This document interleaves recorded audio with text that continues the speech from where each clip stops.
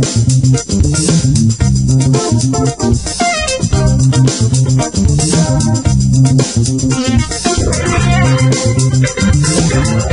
welcome. This is the iDeveloper podcast, episode 77.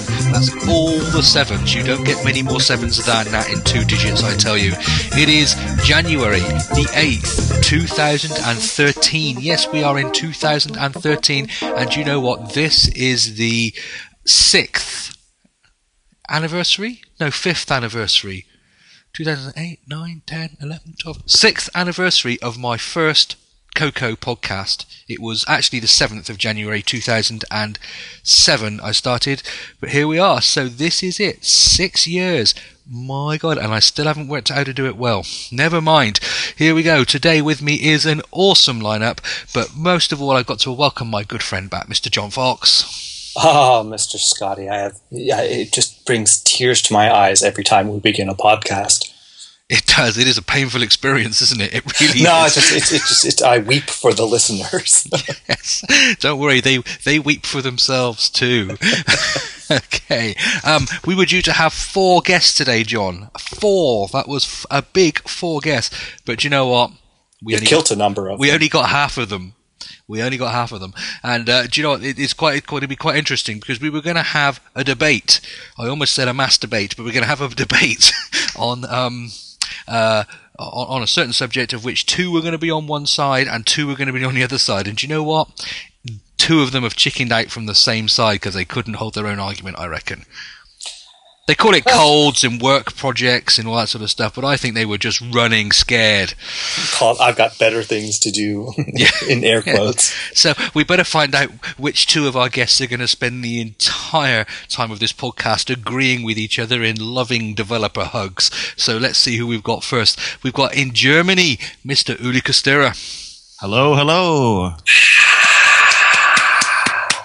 Oh, John, your sound effects get better every. No, they don't actually. If we keep the budget down at 0, what do you expect? Exactly. What can we say? And then all the way up in north of England, we have Mr. Martin Pilkington. Hello. Yay! Okay. Wait, was that a goat bleeding in the background? Yes. Now, Mr. Martin Pilkington, known on Twitter as Pilky. Wait, Danny did show up. Oh, has he just shown up, is he? Didn't you hear the goat? Oh, the goat. Oh, see, yes. If you want to know about that, you have to go all the way back to a very, very early edition of the Mac Developer Roundtable, where Danny and John first met, and that's all we're going to say. Okay. So, yeah, Martin is with us. Martin is known to be very controversial on Twitter. In fact, he's even been known to fall out and argue with himself. What can one say? There we are. So eventually we may get some stuff here. Now we want to say welcome to the chat room, and Mr. Simon Wolf is in the chat room. Now, John, it's 2013. Do we give Mr. Wolf a fresh, brand new year type of welcome, or do we stick with the old one? I think in this today's ever-changing world, we need some touchstone. So 1, 2, 3. Some things just have to stay the same. He just hates that so much that I enjoy it so much doing it as well. Everyone else in the chat room, we love you just as much as Simon. We just don't like abusing you to the same level. But there we are. Right, okay. I'm going to start with some news. I hadn't even noticed this. There we are. How poor am I? I'd not seen, not read my email that had probably come through in his sat unread, but someone just texted me the link and said, "Hey, this is really cool." Developers Against Poverty that we did back in 2011. Oh, we did a little bit last year, but we did a really big push in 2011 and raised somewhere around $65,000. And we put it to Charity Water. And that money has now been used, and we have dug. Listen, guys, this is amazing out there.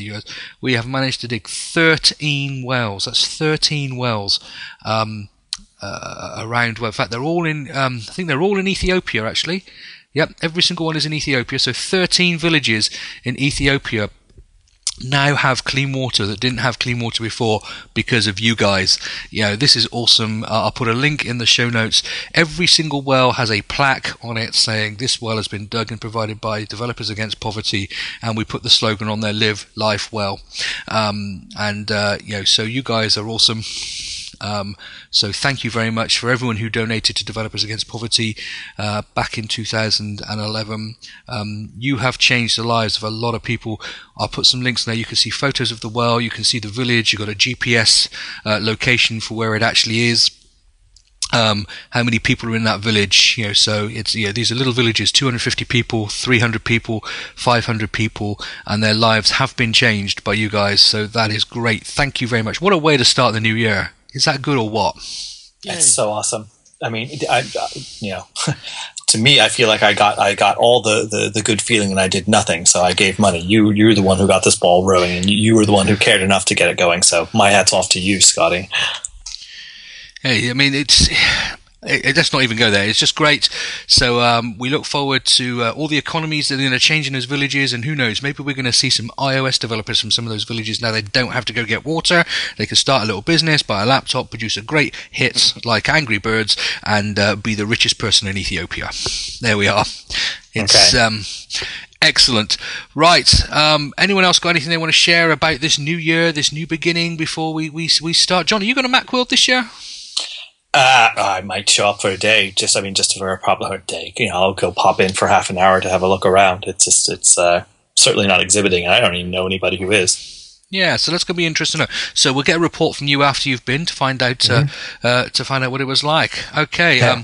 Uli, Martin, you got any news you want to share with us before we get going?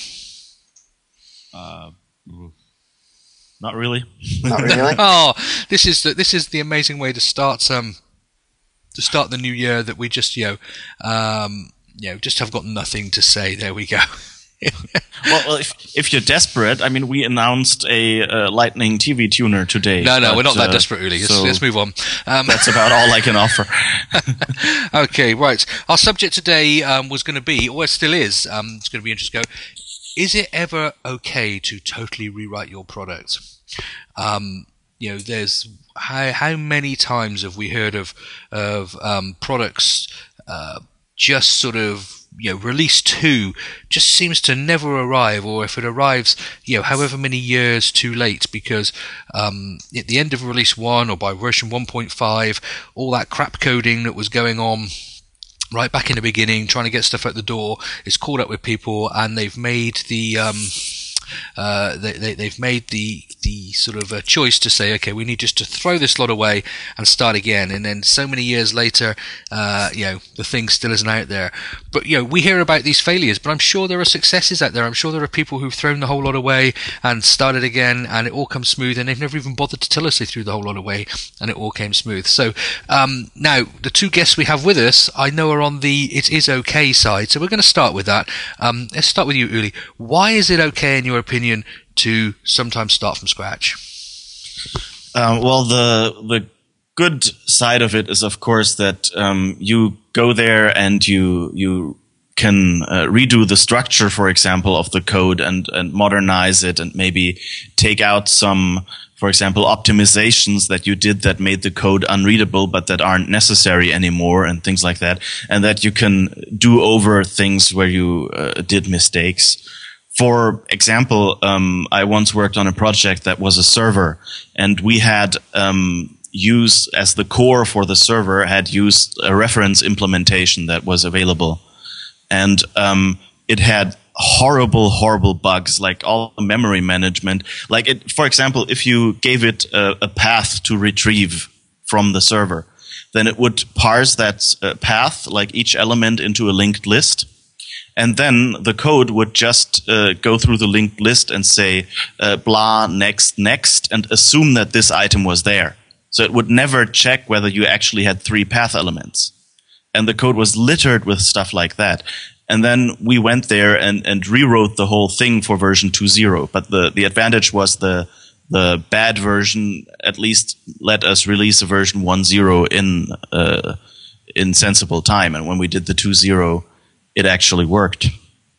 So you're saying in this case here, you knew when you were releasing 1.0 that this wasn't good enough and have to change.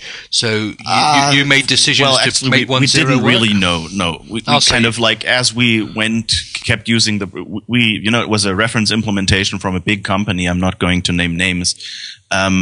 And they put that out there, and we thought, well, they know how to write programs. Everyone uses their stuff, so it will be okay. And then later, like through bug reports and things, we realized that there was like horrible, horrible things going on in this code deep down that we hadn't even seen yet, where we thought this is so trivial, nobody will make mistakes in there. And it was horribly, like the coding, the conventions, naming conventions, things like that were terribly inconsistent. So when we rewrote it, of course, we used consistent naming, and it was obvious who owned which objects and things like that. And it was, with the reference implementation, it was very hard to modify the code because, for one, it wasn't code we had written, so we didn't really know some of the conventions, and they weren't documented anywhere. And we also, in some cases, we just didn't know who owned the code. So if you thought, okay, I have to release this, and someone else actually expected to still be able to own it, then you would, of course, pull out the rug from underneath the code that you were a client of.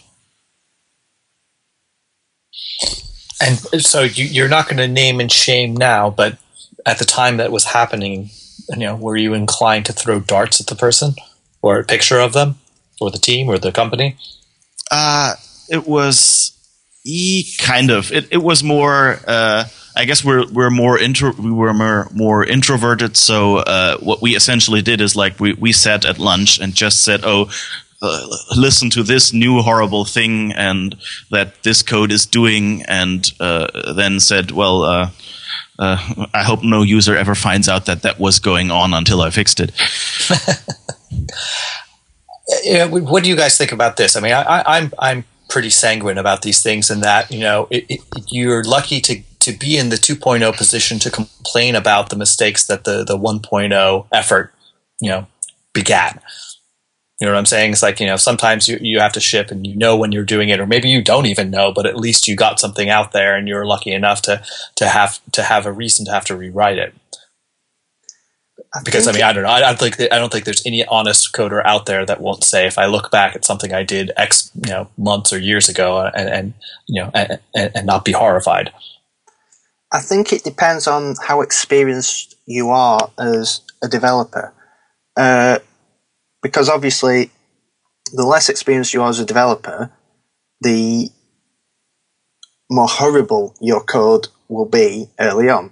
Because nobody knows how to write good code to begin with. I mean, few enough people know how to write good code when they study how to write good code.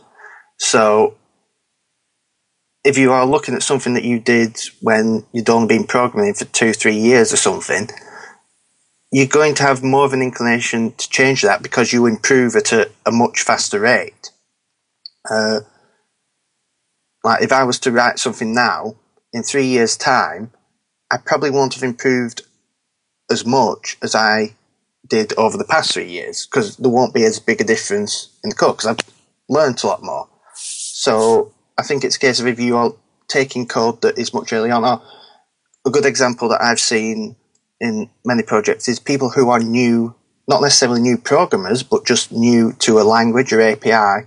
I've seen this a lot with iOS projects where people come along and you can tell that they're not bad programmers, but they're just not very good Cocoa programmers, because maybe they've only been doing it for 6-12 months.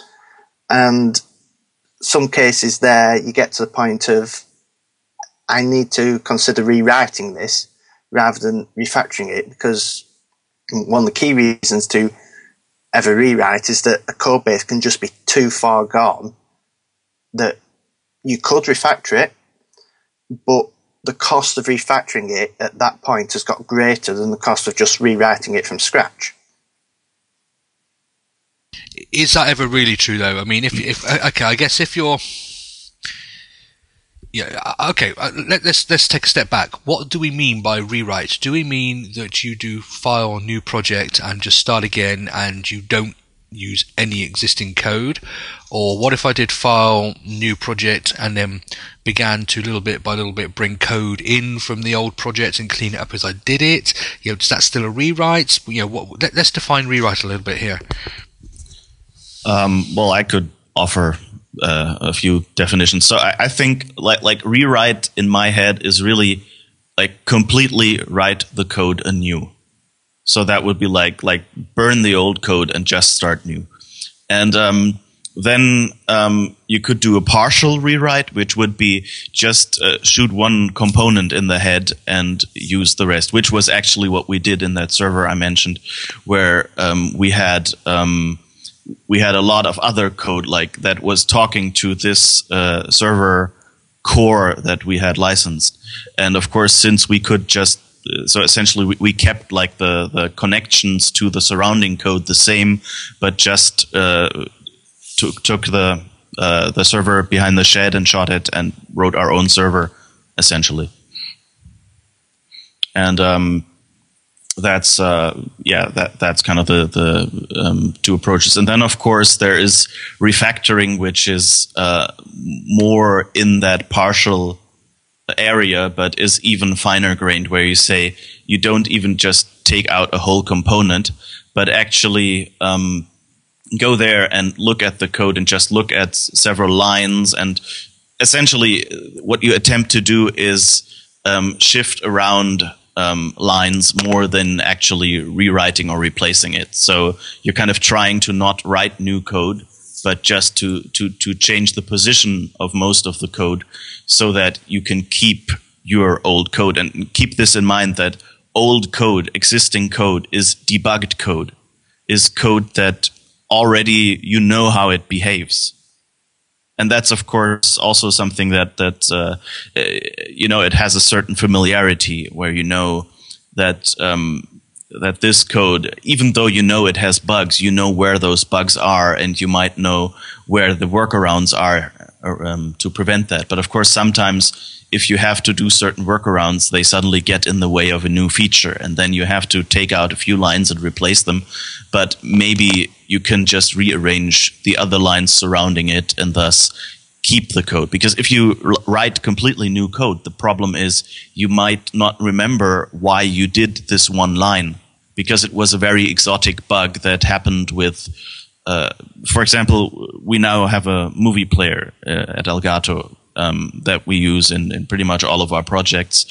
And there are some really terribly broken movie files out there. And the thing is that people expect to be able to play those because, you can throw like a 4 gigabytes out of def random at VLC and it will still play something sensible.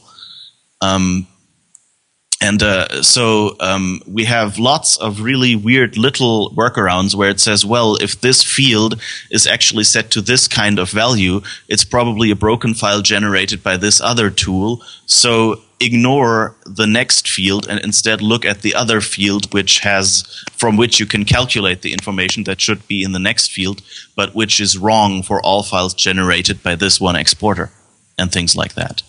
And if you do a complete clean room rewrite of a component, you need to have a really good bug database and need to have documented every fix in there again to be able to reproduce that, or you need to have some specification that has everything listed in incredible detail in it.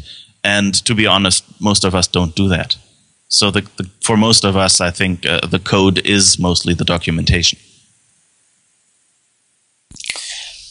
So I think it's probably safe to say that everybody here and people in the chat room have probably rewritten some big chunks of code in one way or another, and either kind of saying, okay, well, it got us where we need to go, but it is time for a project new file, or who have done some type of refactoring, so on and so forth. I would be curious to ask, based on your experience, do you then write projects with the idea that there may be a reason to rewrite it? And one case that comes in particular, maybe it's too easy, but you write something knowing that you think that eventually, a framework that you're using will do something. So years and years ago, I wrote a contact sheet, kind of a grid view.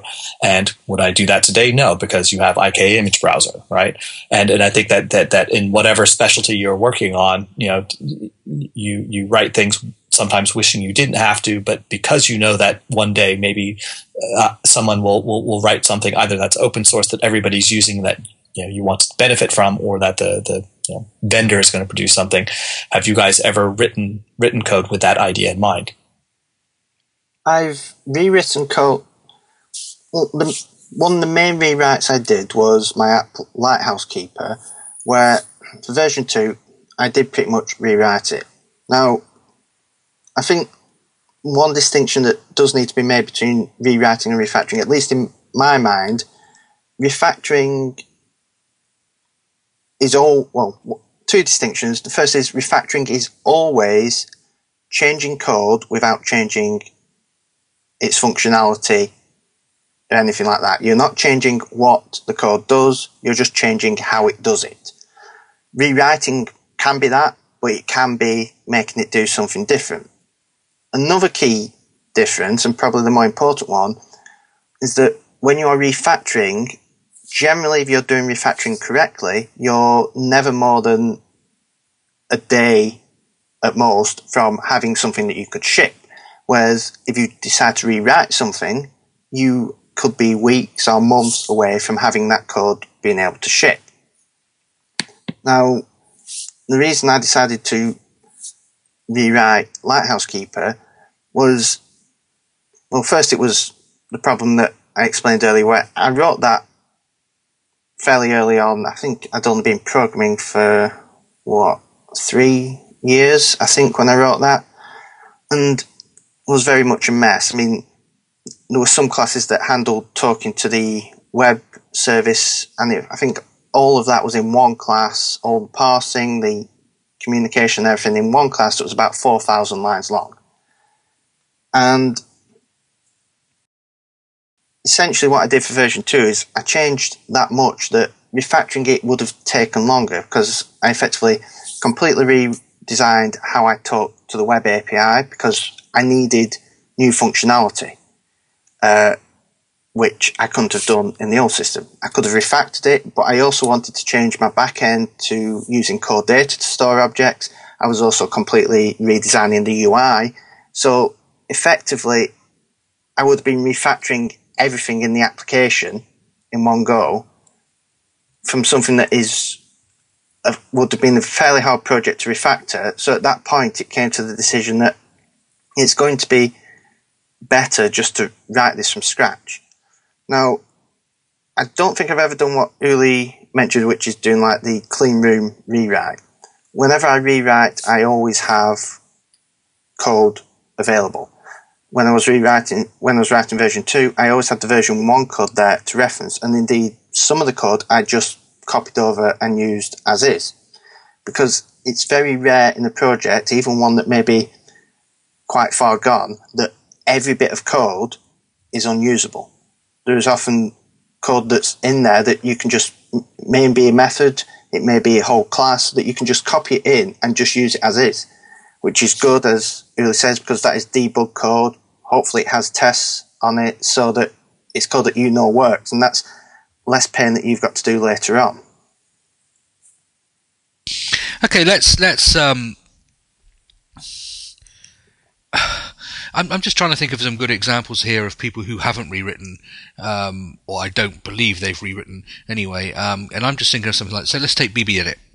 Okay, BBEdit has got to be one of the oldest Mac products out there.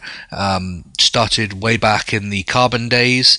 In fact, I believe it may even still have some Carbon code in. And so it's, and yet Rich, who works on BBEdit, just keeps working on it, working on a bit of code base he needs to work out, getting rid of the problems, coming back in again, working again, and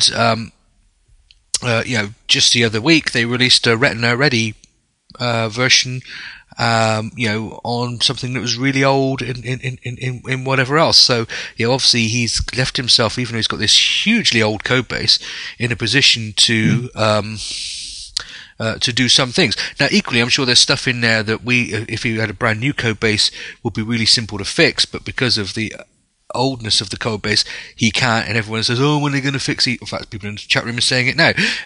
When they're going to fix some of these stupid things, and maybe his code base stops him doing that. But here is a product that has been around for a long time. People who use it still love it, and it's and he's maybe demonstrating that maybe just keep plodding away at your product is the way forward, not keep rewriting it. Well, the key thing is that a rewrite is extremely expensive, both in terms of time, energy, and just pure financial cost. So a project really has to be at the point where it is either that far gone or changing that significantly that it's better to just do file new and create a new project. And like I say, you may be able to copy even 50-60% of that over, but you may be rewriting a significant chunk of it. Something like BB Edit, given the size of it, how many users it has, and possibly how many edge cases it needs to handle in various things. Never having seen the code base, I would assume that it's a decent enough code base to manage, otherwise it wouldn't have lasted this long. But also it's that big an app that it's just not economically feasible to rewrite it. They could rewrite it, but it would likely take several years, and you'd end up with a buggy thing that isn't really worth using anymore because you've had no updates for several years, and now you've finally got this update that's quite buggy, which in the case of another text editor like TextMate has been what's happened, because they rewrote a lot of the actual code editor, I believe, in TextMate 2, and it's been delayed for a long time because they've been rewriting things, and it could have been a case of they wouldn't have been able to get there refactoring it, but that's very rarely the case. So rewriting does have a cost, and you've just got to be able to weigh that up, and in the case of something like BB Edit, that cost probably is just too great. I think TextMate versus BB Edit is a good example of some of the dangers that are in there. Simon has just pointed out in the chat room that Apple completely rewrote iMovie a few years ago. But if you remember when iMovie, I think was it this move between iMovie 7 and 6? 6 and 7, I think. 6 and 7. Yeah. And basically they released it with a nice new slick interface and all the rest of it. But equally, X percentage features from iMovie 6 were missing. Now, Apple are a big enough company, and they're not dependent upon iMovie revenue, that they rode that out. And actually, iMovie 9 we're on now is a decent product and has all the features back in that needs to be back in, and has gone forward. And so for them, it's allowed them to take a product forward. I think Final Cut Pro is going through the same thing right now. Final Cut Pro 10 was a rewrite, and it's changed a whole bunch of things. I think it's a bit more than just that. But if this was a small company, iMovie was coming from a small company, it was coming from Martin Pilkington, and all your users are on this. That could have been the death of that product if it had been someone not Apple. So what I'm saying, do we have any examples of products out there that have been rewritten from scratch, have been very public about rewriting from scratch, and have been huge successes and worked out well? Well, I think the Apple ones, Apple is a good example where they've rewritten a lot of things, and I've seen a lot of people complain that they're rewriting these applications and changing things. I've seen it with Xcode 4, which is not a whole new rewrite, but they've obviously changed an awful lot, which they won't have done purely through refactoring. iMovie is another one, Final Cut's another one, and if you think back, a very significant one is the OS itself, which effectively they didn't necessarily rewrite, but they had to basically combine two operating systems together, which, again, you cannot really do through refactoring. That's just not feasible. But look where it is now. But the key thing with all of those is, as I said before, refactoring is a case of you are changing how code does something without changing what it does. iMovie, in particular, was a very significant change in how it was used and the target audience and basically how you interact with it. Just saying stuff like the timeline in Final Cut Pro was significant as well, because that has changed a huge amount over how it worked before. So these cases where you are significantly changing how an application works for a user is a case where you may have to consider a rewrite, because a lot of the stuff you were using before may not be relevant anymore. You need to add a lot of new stuff, and it's rarely a case of rewriting the whole application, because it's rare that you will change the whole application that much and still have it be the same application. But if you are changing something quite significantly, you are going to be rewriting a significant part of it.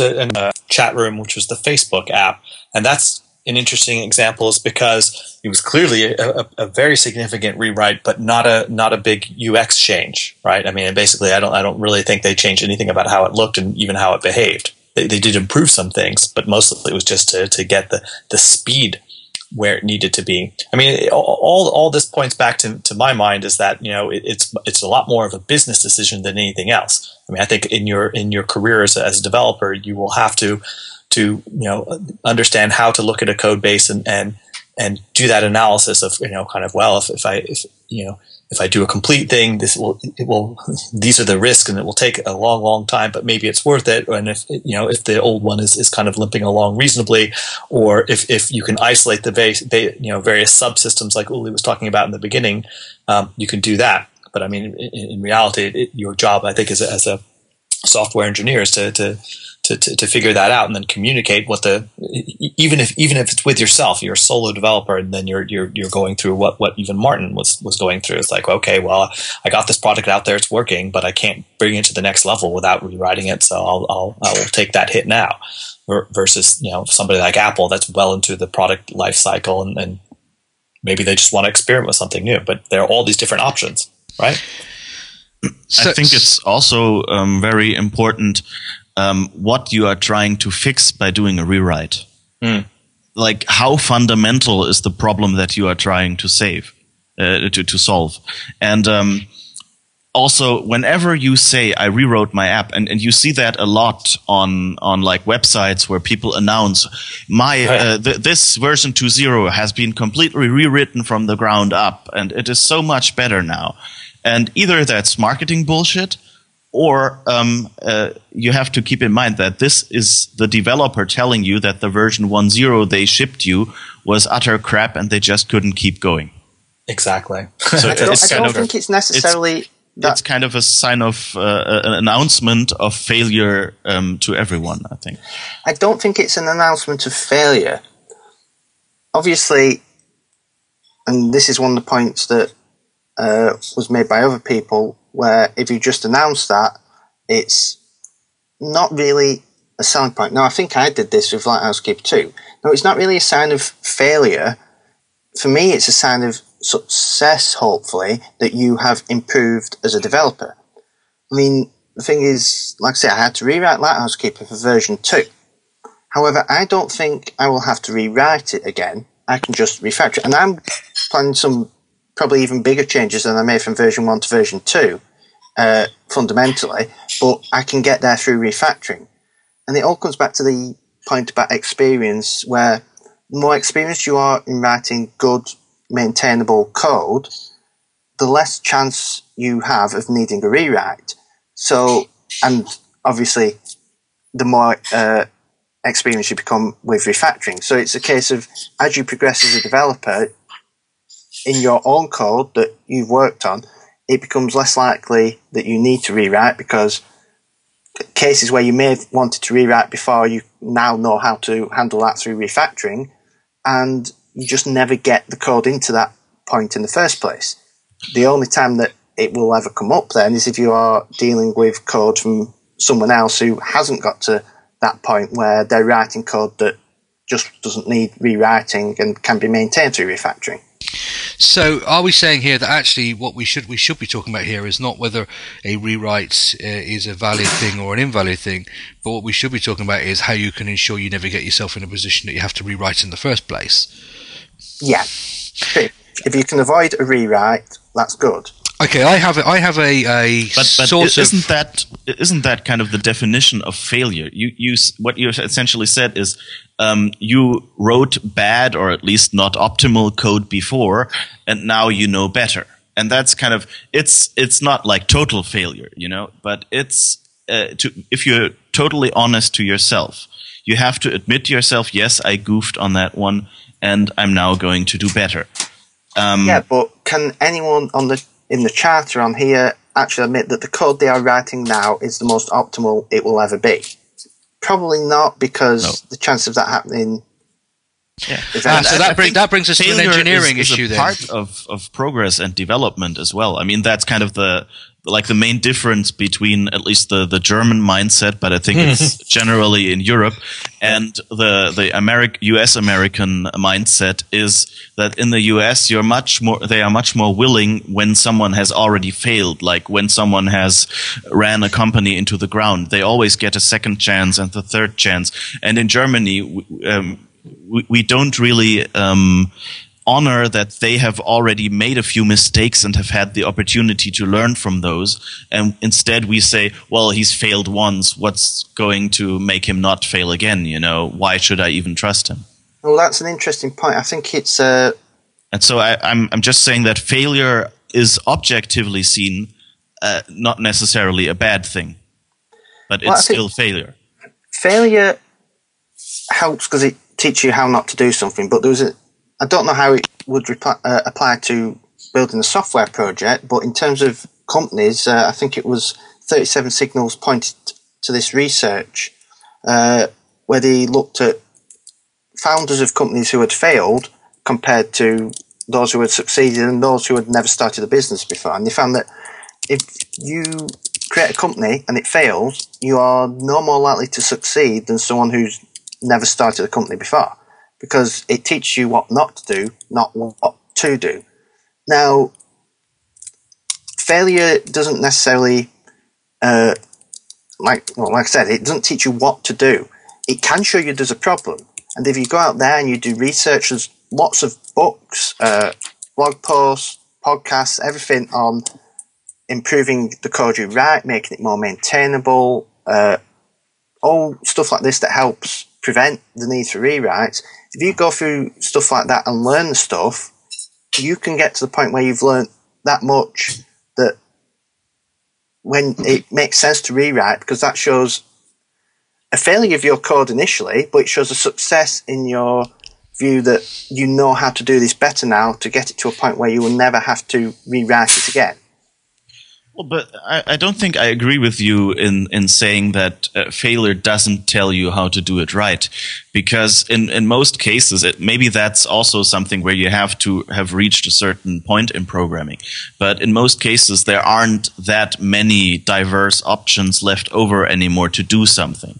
Well, so you kind of programming is inherently a binary thing. So if it's a binary case, then yes, failure will tell you how to do things.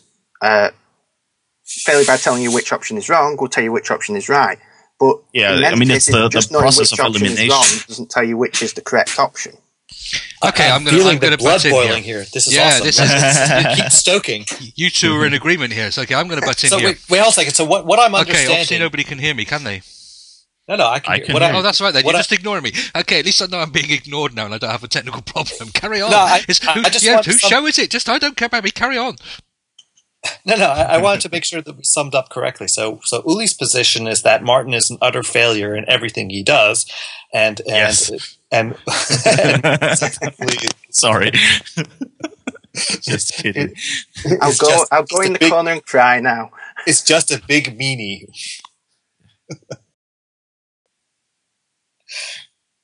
Right, okay, some people are saying I'm quieter. It's going to turn myself up a little bit just so I can break into this conversation.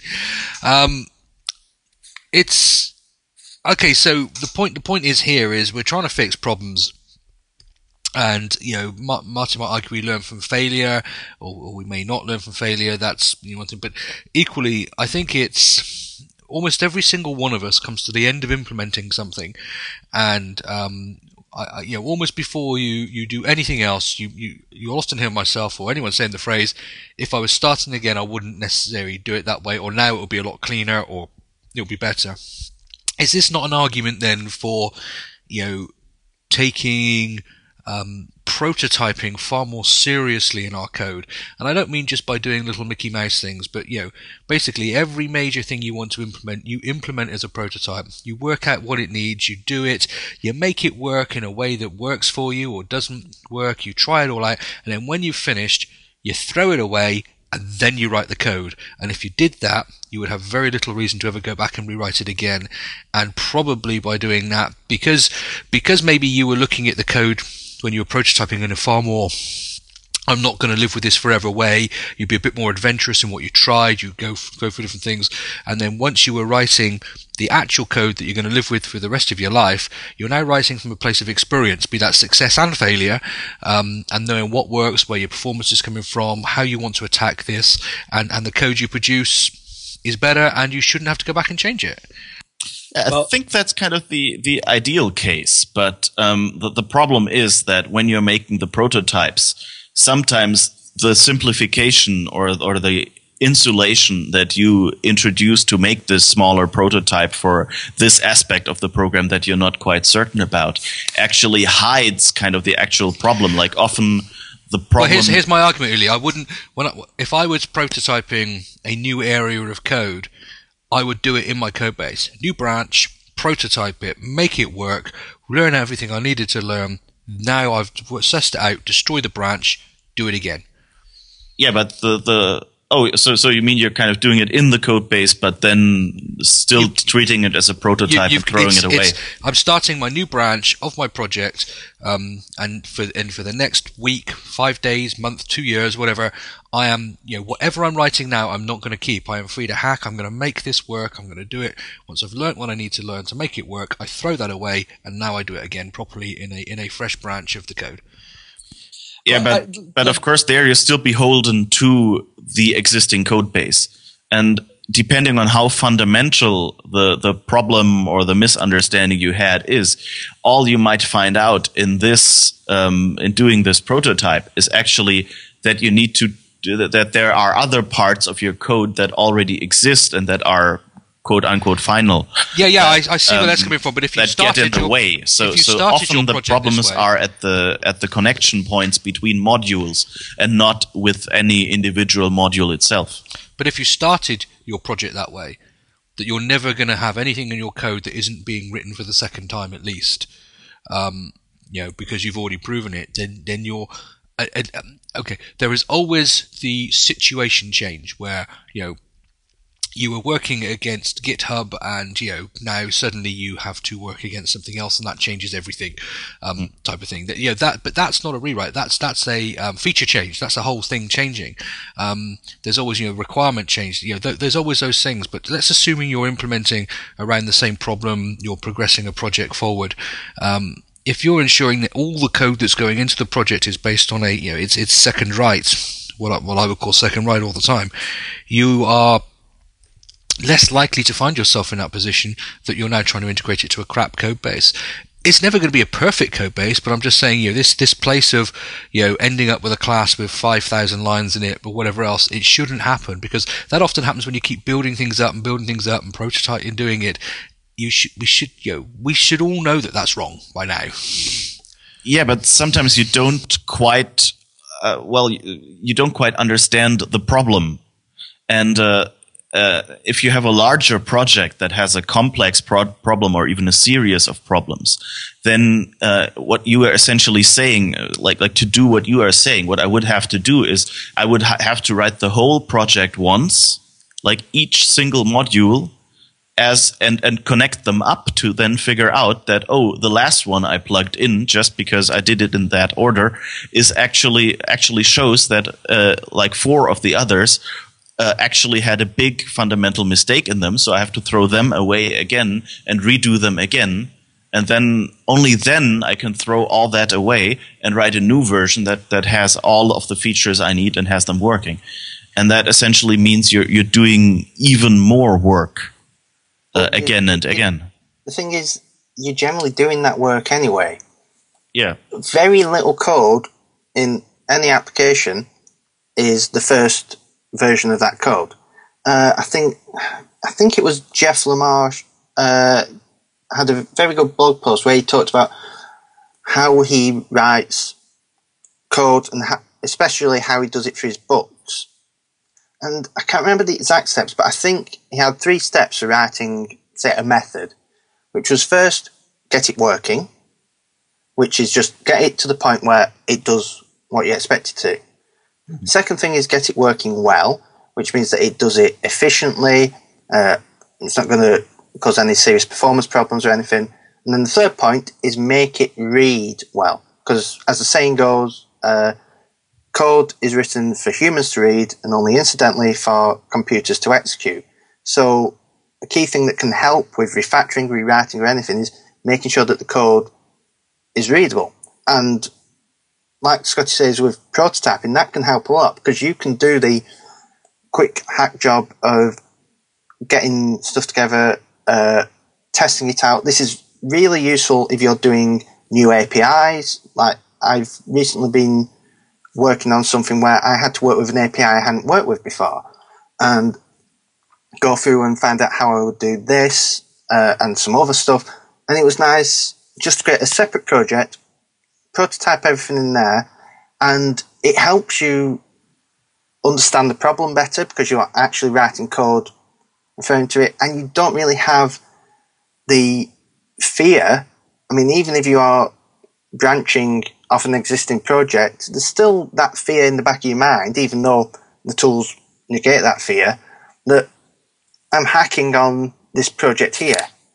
So if you can do something in a separate project, hack on it, get something working, even if it's just a prototype, that helps you get the concepts clear in your mind, gets the problem clear in your mind, and means that when you are writing the code for the final time, it is a lot cleaner, a lot clearer, and you can focus more on making it readable, maintainable, so that other people can come to it, especially yourself when you come back to it, can understand that code, rather than just hacking something in and then mashing it about, and you come back and you're wondering how the hell did I do this? What does this line mean?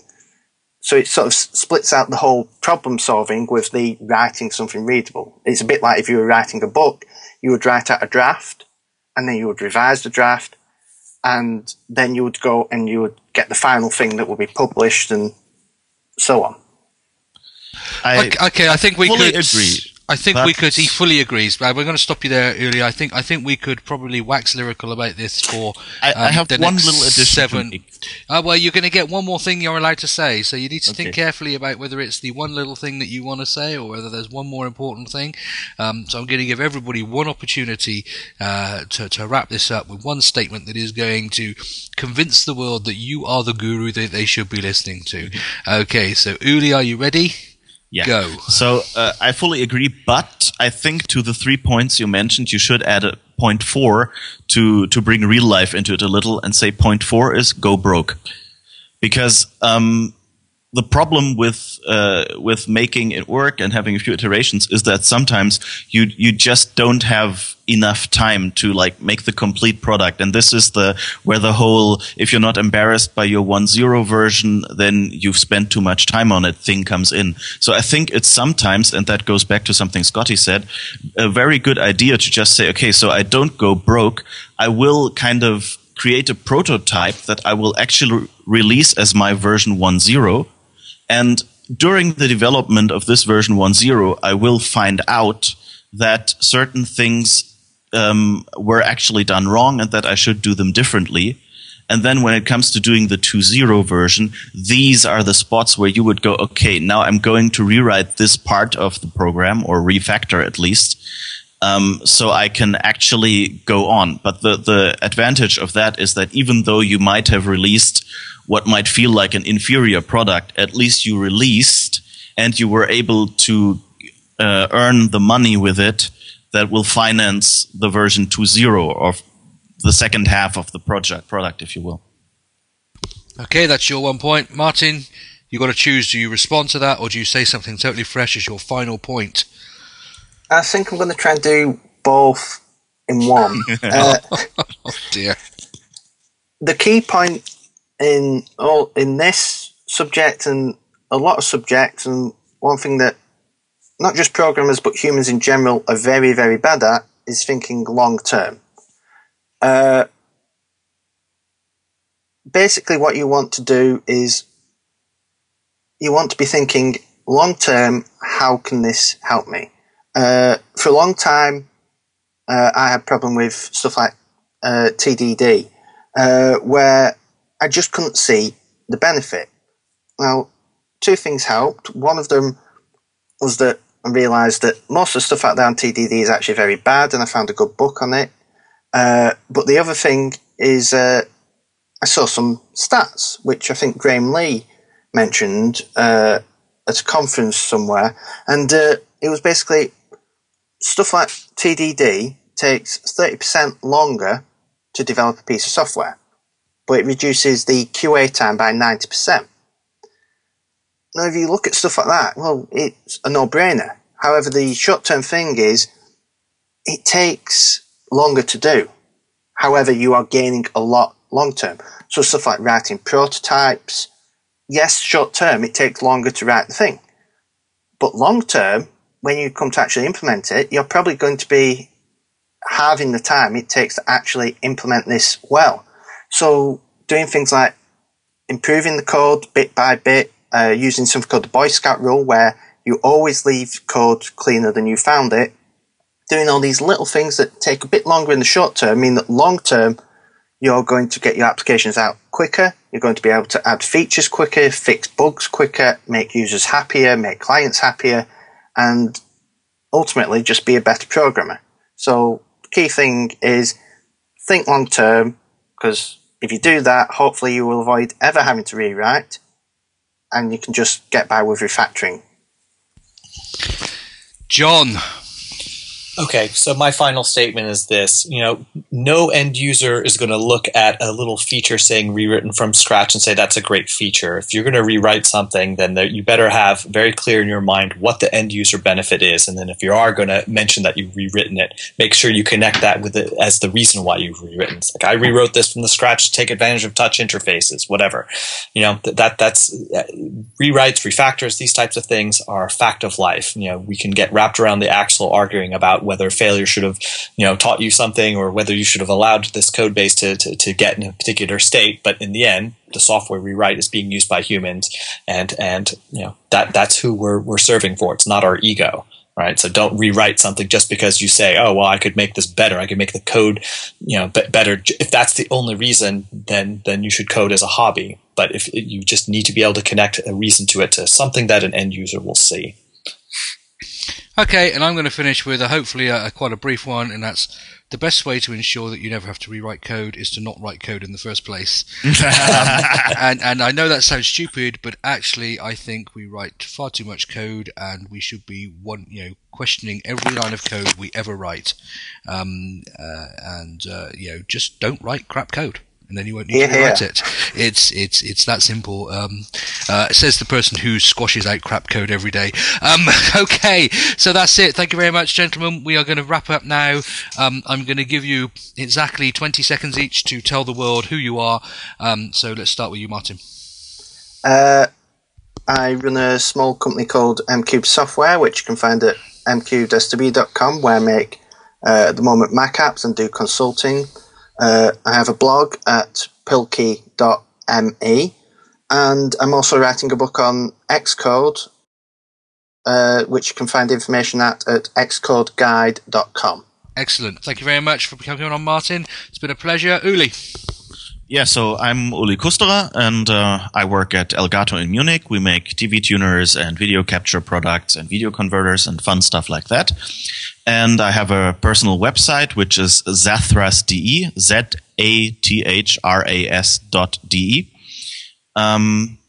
and from there you can find all my source code linked and writing and things like that. Thank you very much. It's been a pleasure having you on again, Uli. It's been a little while, but it's been good to have you back. My pleasure. John. I'm John Fox. You can find out all about my product Memory Miner at memoryminer.com. And if you're on Twitter, you should follow me as Djembe, D-J-E-M-B-E, like the West African drum. And my name is Scotty, and I run iDeveloper TV at iDeveloper.tv. You can follow me on Twitter as MacDevNet. You can follow me on app.net as Scotty. This has been the iDeveloper Podcast, episode 77. We hope you have enjoyed it. Until next time, thank you, chat room, for being with us. We do appreciate it. Yay, we love you, chat room. Woo! And all that sort of stuff. There we are. Thank you, chat room. Thank you for you listening on the feeds. Happy New Year to you all, even though you might not be listening to this till sort of May time. Until next time, you all take care.